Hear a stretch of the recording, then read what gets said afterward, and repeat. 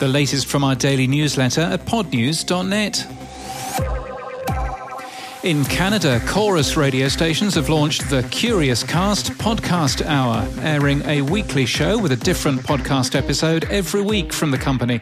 It'll be hosted by Chris Dunner-Duncombe, the Director of Podcasting and Streaming for Chorus Entertainment, and aired on global news stations. The company owns 39 radio stations in 8 of Canada's top 10 markets. NBC has launched 5 podcasts around the Tokyo Olympics and the NBC Olympics Apple Podcasts channel. The Podium and In the Village will both be daily. Podcorn's CEO is interviewed for an advertorial in Media Village about earning money with podcasts. We learn that the company owned by Odyssey has 48,000 podcasters using their platform.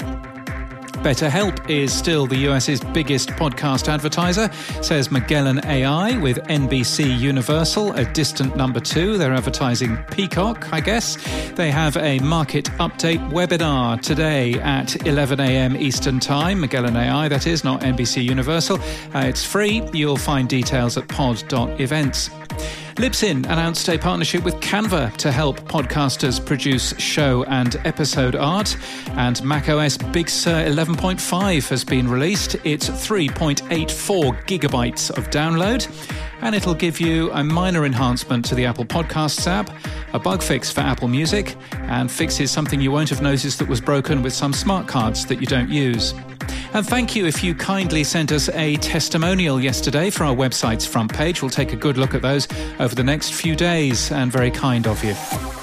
And in podcast news, This Is America with Rich Valdez has signed an agreement with Yay Networks. Yay will provide hosting and sales representation. It'll be produced by Valdez's production company, the ABC Recording Network.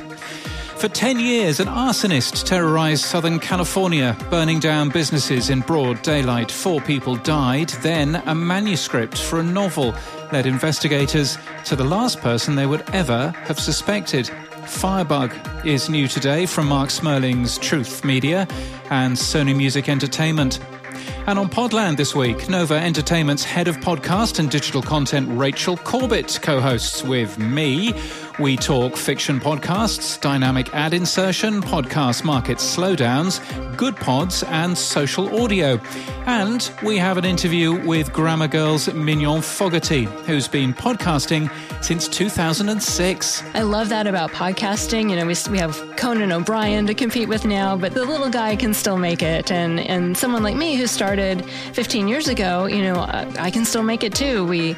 After Grammar Girl became a big hit back in 2006, I saw that, you know, there was the potential for a whole podcasting network, and I founded the Quick and Dirty Tips Network. You can hear that interview in full on the Podland podcast this week. Just search your favorite podcast app for Podland.